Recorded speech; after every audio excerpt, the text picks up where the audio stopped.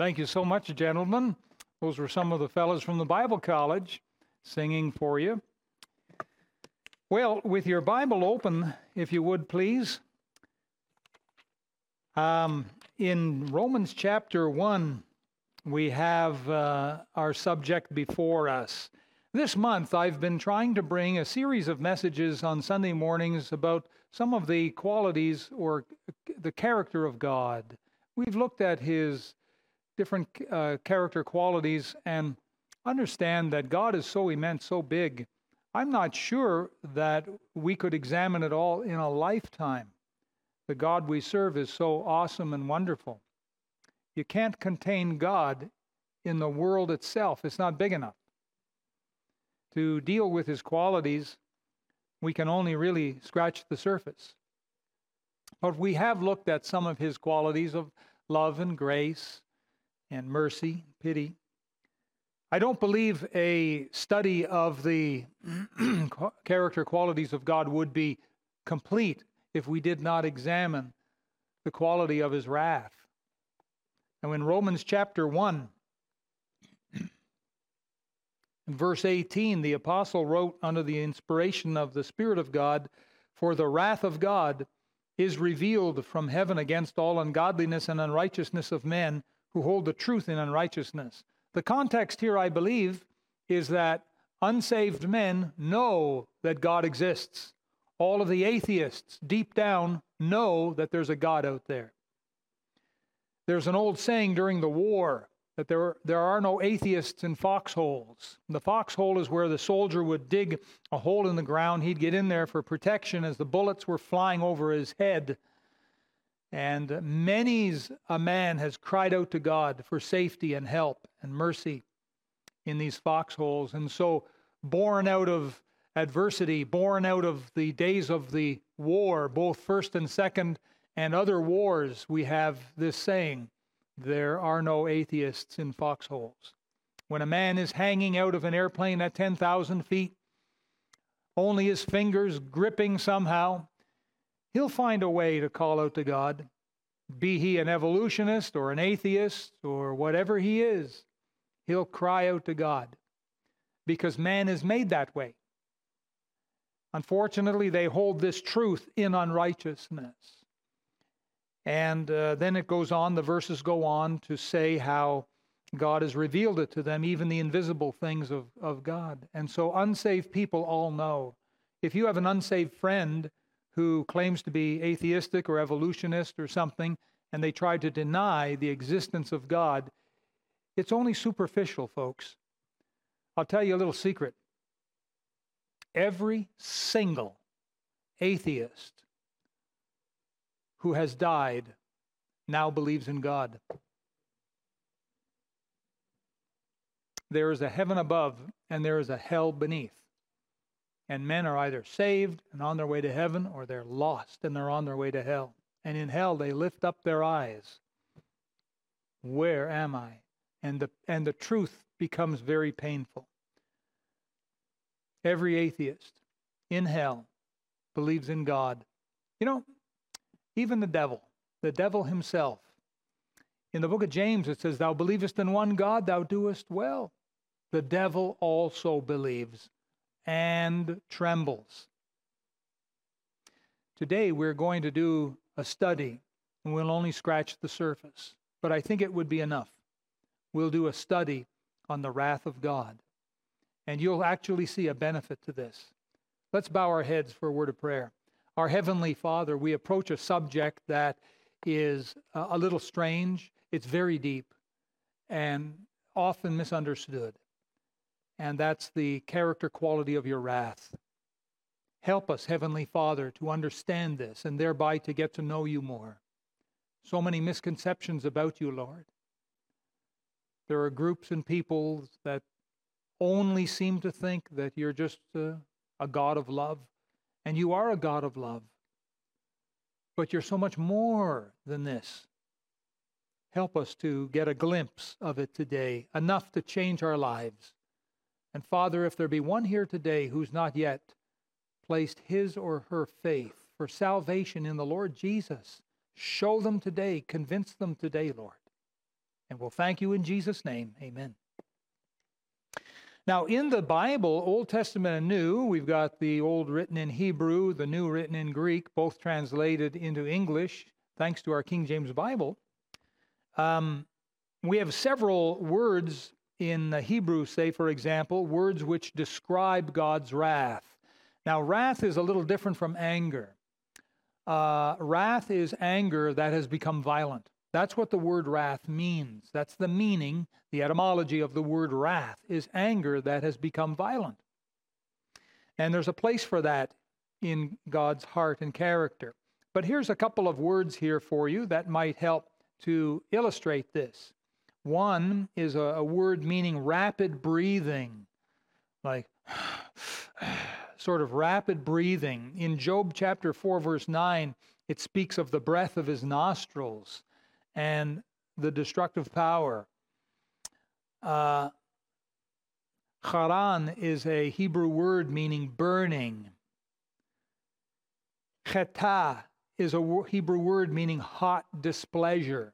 These are words that are translated wrath in our King James Bible. I'll not bore you with the Hebrew words, but other words mean a shaking with anger, a bursting out with anger.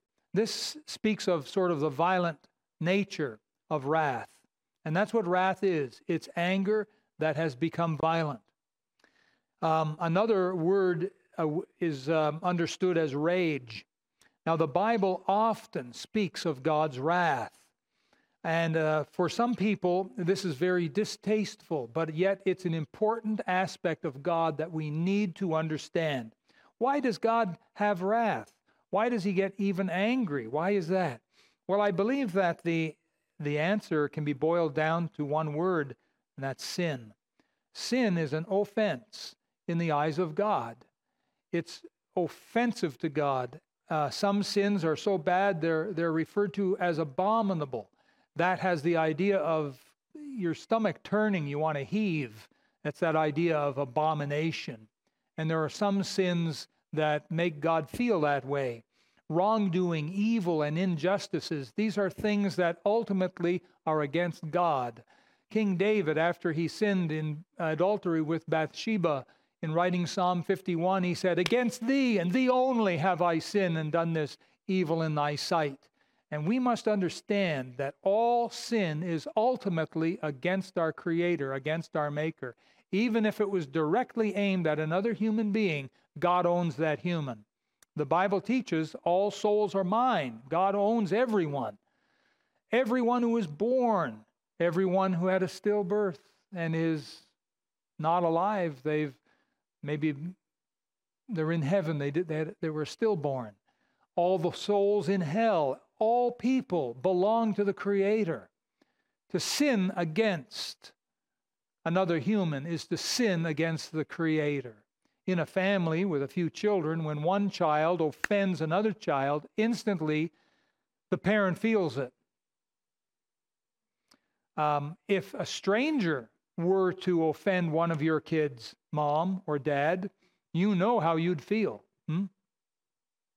And this, I believe, is why we have this character quality of God called wrath. But it's never sinful. God never allows his anger to control him. He always controls his anger. Now, that's different for many of us. So why is this that God controls his anger? Why is this? I believe because God's anger motivates him to do that which is right. It's a motivating force. Now, sin requires God to take one of two actions. According to theologians, God's actions in his wrath are, number one, they can be punitive. That means like a punishment. That's more of a legal term, punitive. And God would use his wrath in a punitive way against the unsaved, those who are still children of the devil, not children of God. Those who are unsaved, those who are not born again, not part of God's family. They may be religious. They may be nice next door neighbors. But if they're not born again, they're not part of God's family. And that makes them children of wrath. That's a biblical term. And so God's wrath toward those people would be punitive. There's no investment. God has no investment in those people. They're to be punished. And then there are God's people, those that are born again, who commit sin. And God's wrath now is not punitive, but the second way, it's corrective.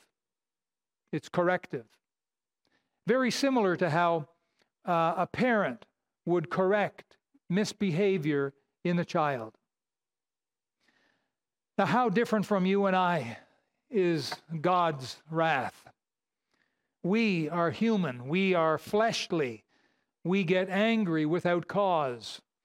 Boy, some people have short fuses. How many know of someone that can blow their stack in a hurry? How many know of someone? Well, that's a number of hands, yeah. And don't you just love to be around those people, right? You tiptoe on eggshells around some people in life. Oh, don't say anything. You'll make them upset. When they get upset, oh boy. Now, it's sad when those people live in our home. Huh? How about that? At least if they're at school or at work, at the end of the day, you say goodbye. But if they're in your own home, that's another problem. God fixes problems, folks.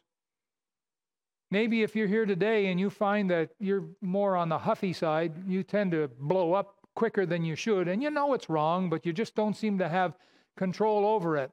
I know someone who can fix that. If you will honestly take that problem to God, He honestly will fix it. He may not fix it like that, but He will fix it, and very soon too. He'll show you things, what to do, what not to do. God is a wonderful Father, if you know Him as your Savior. But as humans, we are very different from God.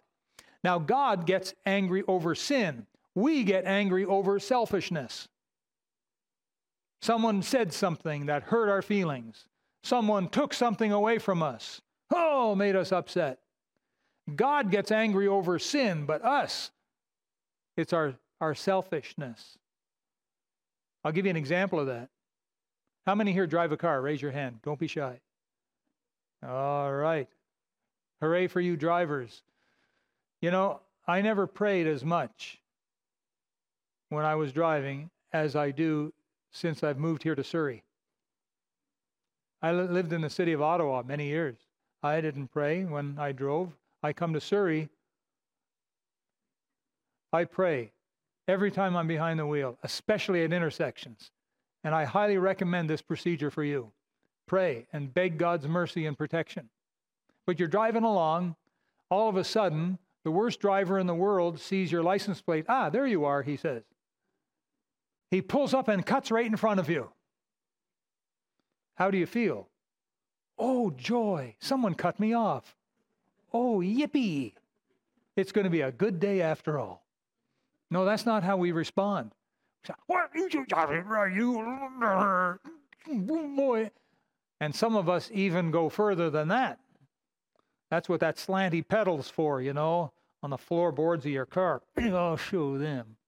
Get in front of them, put on the brake. Yeah, see how they like it. We get angry out of selfishness. God gets angry over sin. God never allows His anger to control Him. We almost always allow our anger to control us. And it shoots us off in the wrong direction, and we say things we regret, and we do things we regret. Now, how many here have ever said something in anger or done something in anger that afterwards you regretted? Raise your hand. Boy, oh boy, I feel comforted knowing that I'm not alone. We're human. It happens. And afterwards you say, oh, that was the dumbest thing I ever said. Oh, that was the stupid. I wish I could go back and undo what I did. I did it in anger. Oh, I'm so sorry. God never has that problem because He always is in control of His anger. For us, it's the other way around. God's anger motivates Him to do that which is right. Some theologians refer to this, believe it or not, as His love in action. You say, how can that be? Because God corrects us in love. You see, His love, He loves us so much that He will not see us go off in bad behavior and hurt ourselves and others, but He'll get in there and correct us. That's His love in action. but us. Our anger motivates us to do that which is wrong.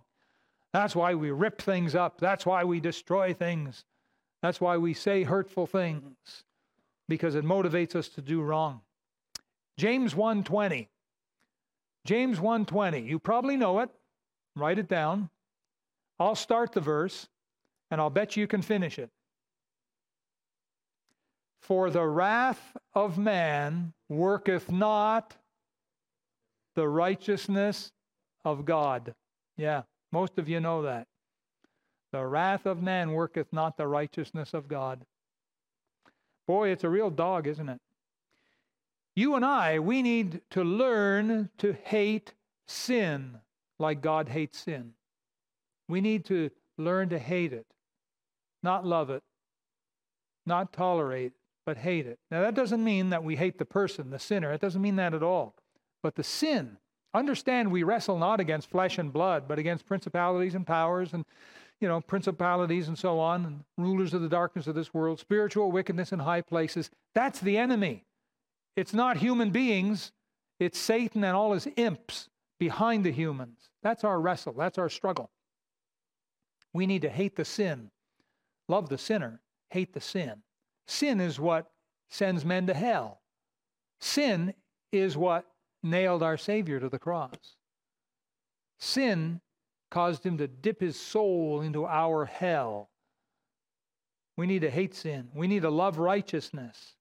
We need to turn our face away from sin and face righteousness. Only then will God's anger become our anger. We'll become like God in this, and that we too will get angry at sin, and we will never allow our anger to control us, and our anger will motivate us to do that which is right. Often a parent getting upset at his or her child, I'm not gonna say anything. No, I'm not gonna do it. And they'll bite their tongue or, bite their lip and hold it in until finally they explode. And only then will they take some action. But by that point, it's way overdone. Anger tends to be personal. It tends to be selfish. It tends to be the punitive form. It tends to come from the sense of offense, our human anger, but not God's. So what is the answer? Well, if the parent, for example, would learn to really hate sin and love righteousness, then they would probably get God's sense of anger, which then would motivate them to take loving corrective steps early in the child's life.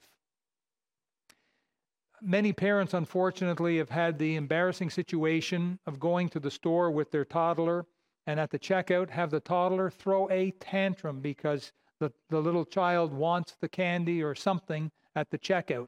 Boy, those stores are smart, aren't they?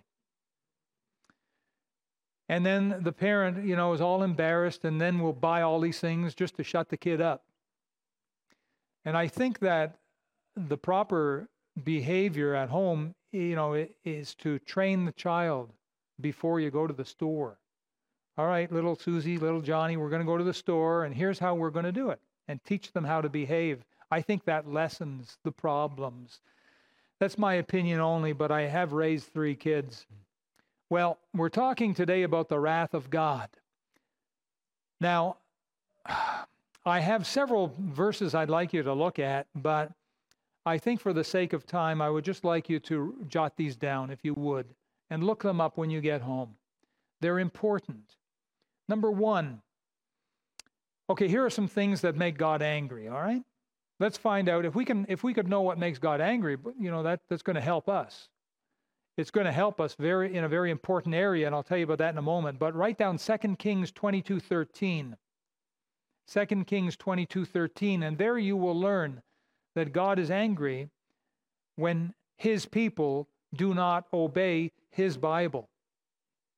When the Bible teaching is very clear as to right and wrong, and God's people do not obey it, God gets angry. Now we're talking God's people. I know the world is already under God's condemnation. I know that. The unsaved, they're children of wrath. But folks, let's talk about us. When we, as born-again members of God's family, read in the Bible or hear the preaching of the Bible, and we now know what God's will is for us concerning our home life, school life, work life, church life, our devotional life, how we should behave, what we should do. Have you noticed that those 10 things there in Exodus are not called suggestions, the 10 suggestions? Have you noticed that? What are they called? The 10 what? Commandments, right. And so they're there to be obeyed. And when we see that, we're to honor our mother and father, and we disobey that. It's a clear command. It's very easy. A child understands this one. And we disobey it. God isn't happy. He gets mad. Now, some of us are growing up, and our parents have long since passed away. So you say, I'm free from that one. No, you're not, my friend, because many growing up Christian men and women who should know better speak very poorly of their mother and father. They don't refer to them with respect. They say, oh, my old lady, let me tell you something about her. And my old man, why, he had beans for brains. My old geezer, he was a miserable, no good alcoholic. Listen, maybe he was. But you have no authority from God to tear him down in front of others like that. Even if he's dead, he's not here to defend himself. The Word of God is here to defend him. You're to honor your mother and father, even if they beat you. You are to do it by faith. Say, why should I? Well, number one, God said so. Number two, God will bless you if you do. It's clear as a bell, Old Testament and New Testament. He will make things go well for you if you will honor them by faith. Take their picture and put it up on a wall of your home. Never speak evil of your mother or father again. They weren't perfect, but then neither are you. You're a product of that family. Praise God that you had a mom and dad. Praise the Lord. And praise God that He makes no mistakes. He gave you the right mom. He gave you the right dad, even though you don't understand it. No mistake in the family you were born into. How would you like to be born into the family of Mr. and Mrs. Adolf Hitler or something? Eh? Well, that would be a rough one, wouldn't it? You don't have it that rough.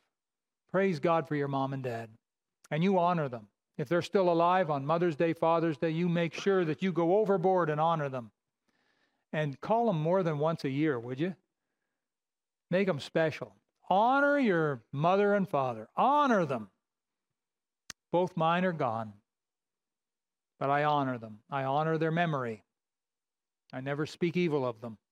Were they perfect? Oh, far from it. That's why I'm a mess. Right? Am I wrong? You're right, Pastor. You're a mess. Thank you. You get the idea.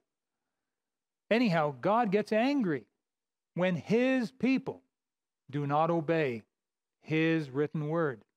All right, write down Psalm 212. Psalm 212. Psalm 212.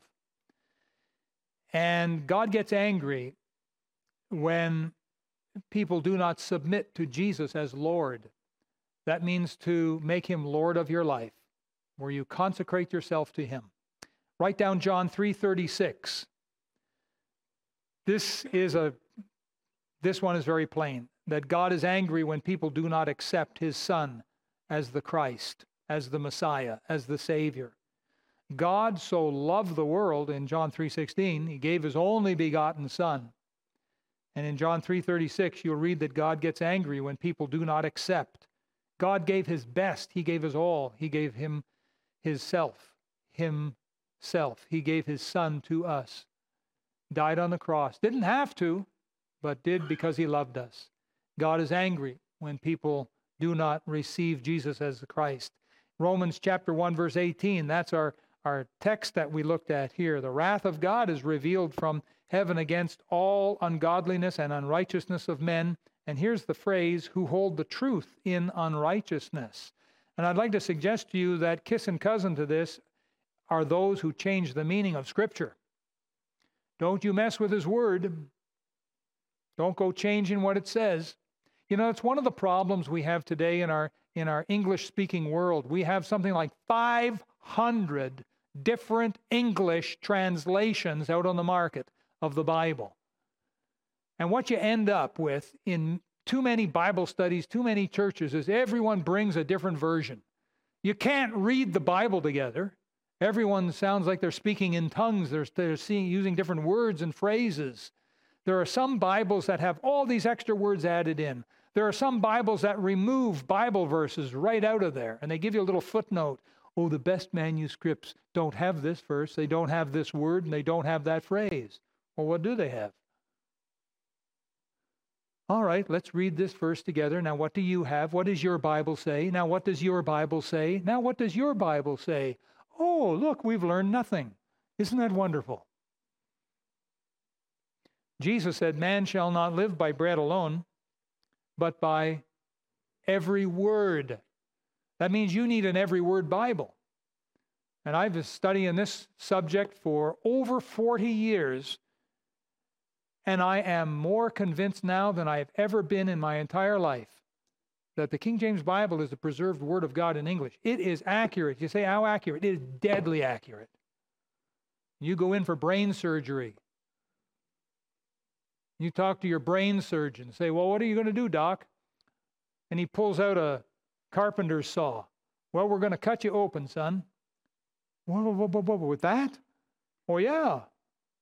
And you say, well, isn't that a little severe? He says, no. He says, look at this comic book here. They illustrate brain surgery right here. See, here's Super Doc. Look, he's got the same saw. I went out and bought one. You'd say, I want a second opinion. Thank you, Doc. God bless you. I'm out of here. The King James Bible is accurate. How accurate?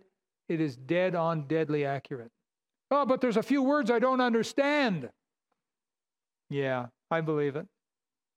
That's why you need a dictionary. Interpret a couple of those hard words. Have you never heard someone use a word that you had, well, what is that word? What does that mean? They've used a word and you don't know what that word is. And just because you don't understand the word doesn't mean it's a good word.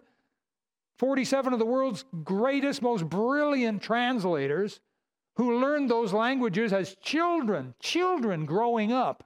They were the world's greatest translators. God assembled them.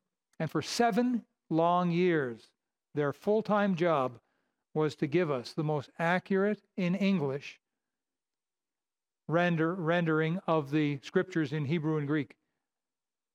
We have God's word. Our problem is we don't read it. We don't study it. We say, oh, I want something easier. I want a comic book. Well, that's the kind of Christianity you're going to live. You need every word that God has for you. And if there's a word God uses you don't understand, get a dictionary. That's all you got to do. Or Google it. How about that? That's one of our favorite terms. In Romans chapter 2, verse 8, you may as well look at it because you should be right there. Romans 2, verse 8, it says, but unto them that are contentious and do not obey the truth, but obey unrighteousness, indignation and wrath. Now, these are essentially lost people, but really, God is angry with people when they do evil. Did you know that coming one day to a world near you is going to be a period of time the Bible refers to as the tribulation? It's 7 years in length. The tribulation is not a time where Satan pours out his wrath on the world. It's a time where God pours out his wrath on the world, and it's progressive. It starts off with little bits and gets more and more and more, and then by the midpoint of the 7 years, it takes a huge change and gets very violent. But it's 7 years of his wrath is what it is. What should we do? I suggest 3 steps. Number 1, learn to humble yourself before God every day. Did you know that Proverbs 15, verse 1 says, a soft answer turneth away wrath. Wrath. That means we need to humble ourselves before God. That means that when we talk to God, we need to come as the creature, not the creation. We need to come as the piece of pottery, not as the potter. We need to come as the thing made. We belong to him. We are his purchased possession. We need to humble ourselves before Almighty God and speak softly. Number 2, we need to admit our sin when we've sinned. 1 John 1:9. If we confess our sins, He is faithful and just to forgive us our sins. Aren't you glad? You don't have to go and shed blood. You don't have to go and crawl over glass and over nails. You need to confess it. What does that word mean? It means to thoroughly own up to your sin. If you're a hothead, if you got a dirty mouth, a dirty mind, if you got a problem with sin, you are to confess that before God. Don't try and butter it up and paint it up and make it something it's not. That's what the Pharisees did. They took their rotten old corpse graves and they would whitewash these sepulchres, make them look good on the outside, but on the inside they stunk. Dead men's bones. And that's what sin is in the nostrils of Almighty God. And He knows it. And deep down we know it too. And we need to confess our sin. That means to thoroughly own up to it. You know why some men and women don't get saved? You know why some people do not receive Jesus Christ as personal Savior? Because they don't believe that God would throw them into hell. Well, I'm not all that bad, they say. I've never murdered anyone. Maybe not with a gun. But you've probably hatcheted someone, stuck the knife in their back with your thoughts or your words. Just as good as murder, just as good as pulling the trigger. We think, well, you know, I'm okay, you're okay, God's okay, He's a good old buddy, He'll understand. When I stand before God one day, you know, God and me, we're like two peas in a pod. Oh, please, you're fooling yourself. God is almighty. We are His creatures. It's only through Jesus Christ we can get our sins forgiven. And if we're saved, if we confess our sins, He is faithful and just to forgive us our sins and to cleanse us from all unrighteousness. Amen. Hallelujah. That's good news. I'm glad that if I get dirty, I know where I can go to get clean. I don't have to stay dirty. Point number 3, learn to hate sin. Write down Psalm 119, verse 128. Psalm 119, verse 128. Those words are, I hate every false way. Now, when you hate it, it doesn't mean that you're to go get a gun and shoot the person doing it. It doesn't mean that. Remember, you're to hate the sin, not the sinner. You're to love the sinner. Members of your own family that may be messing up in sin, don't hate them. Don't hate them. Love them. Don't love the sin, but love the sinner. And so 3 simple steps for us today is speak softly, admit your sin, and learn to hate sin. But listen to this. In Proverbs 9:10, it says, the fear of the Lord is the beginning of wisdom. Understanding the wrath of God is partly how we find the fear of the Lord. And that word fear is used in both a negative and a positive sense. I know there are some Christians that struggle with this, and they say, we're not supposed to fear God. And all they can think of is maybe when they were a kid, or maybe they know of a kid, who when daddy comes home, they would run and hide. And they say, see, that's bad. And I don't want to be like that with my Heavenly Father. I don't want to fear Him. No, you're not getting the whole picture, my friend. Learning the fear of the Lord is something healthy, because God promises us in chapter 9, verse 10, that it's the beginning of wisdom. And also in chapter 2, verse 5, it says that the fear of the Lord, we will find the knowledge of God. If you want to know God more and have the knowledge of God, if you want to have God's wisdom, you need to appreciate and understand and accept this aspect of God's character, the fear of the Lord. It'll teach you to tread lightly. It'll teach you to speak softly. It'll teach you that He is high and holy, a thrice holy God, and high and lifted up. And us, well, we're not perfect yet. And we have to realize we belong to Him. He can pull the cork any day He wants. We're only living by His grace and mercy, you know that. Any one of us could have laid down on the pillow last night and not opened our eyes this morning. Any one of us could have passed away in the night. You didn't, nor did I. Why? Oh, it's because of cosmological baloney. It's because of His mercy and His grace. He's given us another day to draw breath. Your heart beating along, you know, all it has to do that. And game over. Aren't you thankful for his mercy? Aren't you so thankful that he loved you, even in spite of your sin, and he didn't just squash you like a bug? Ah, you little sin, you deserve this. Yeah. He could have, but he didn't, because he loves us. But that's not a license to sin. It's a license to fear God. You know, a good, proper, healthy relationship with a father and a child, there should be lots of love, but there should be a certain element of fear. I don't want to displease my father. Not that he'll beat me, but that I'll break his heart. I love him so much. He's such a wonderful dad. I don't want to do anything that would break his heart. And here we are, God's children. And when we sin, we break his heart. Well, God has the power to bring wrath in a corrective sense into our lives. And we sure don't want that. And it really helps us with the fear of the Lord. And when we start to have this wonderful element, this fear of the Lord, all of a sudden now, God opens the windows of heaven and we begin to get wise. And he brings to us knowledge. I think because we're ready. But listen, I need to close here.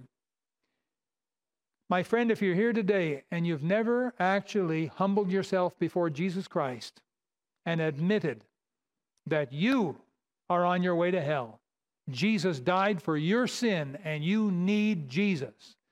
You are not yet born again. You are abiding under God's wrath.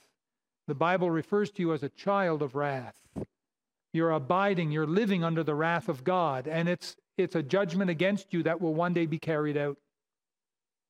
In our courts of law, offenders are arrested,